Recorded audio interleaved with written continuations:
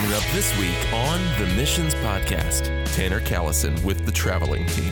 I think there's a couple things as people are working with the younger adult and Generation Z of today is I think the first thing we need to do is have compassion and think back to when we were their age. Did we have obstacles when it came to God's mission? And the answer is yes. And they actually might have been the same category of obstacle, but perhaps it just looks a little bit different. And so I think first kind of having some compassion. And second, I think asking the right questions to determine the difference, what I like to distinguish between is like an obstacle and an excuse. Catch the Missions Podcast every Sunday night at 7 p.m. on your favorite podcast app or on missionspodcast.com.